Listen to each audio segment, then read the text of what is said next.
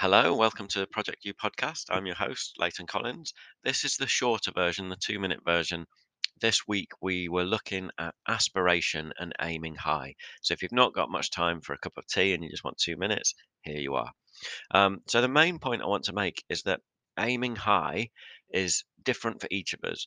And whatever that high means, that the top is different for each of us. You really need to ask yourself, what motivates me? Is it money? Is it fame? Is it being the boss and getting to the top? Or is it something different, helping people, making a difference to society, those kind of things? Having more time for my family life as well, juggle what motivates you. Top tips for this week were have a goal, that long-term goal, the headline, I'm going to become, I don't know, the head teacher in a school, and then shorter and medium term tasks and goals that you can break things down into.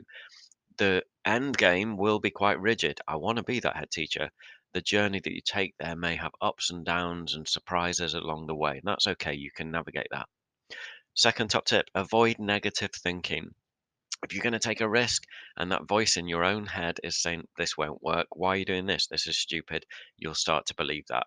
So try and embrace positive thinking and always try and avoid negative thinking. And finally, know yourself. Aiming high is different for every person who might think about this.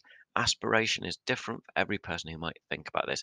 What is success for you? Is it being a millionaire or a billionaire? Is it being able to buy Jeff Bezos's new yacht that's worth $500 million? Is it something like that, or is it that people will remember me? I will have time with my kids. My community will be better for the work that I've put into it. So it's hard to say, but what motivates you? Okay, I'll see you next time. I hope that helps.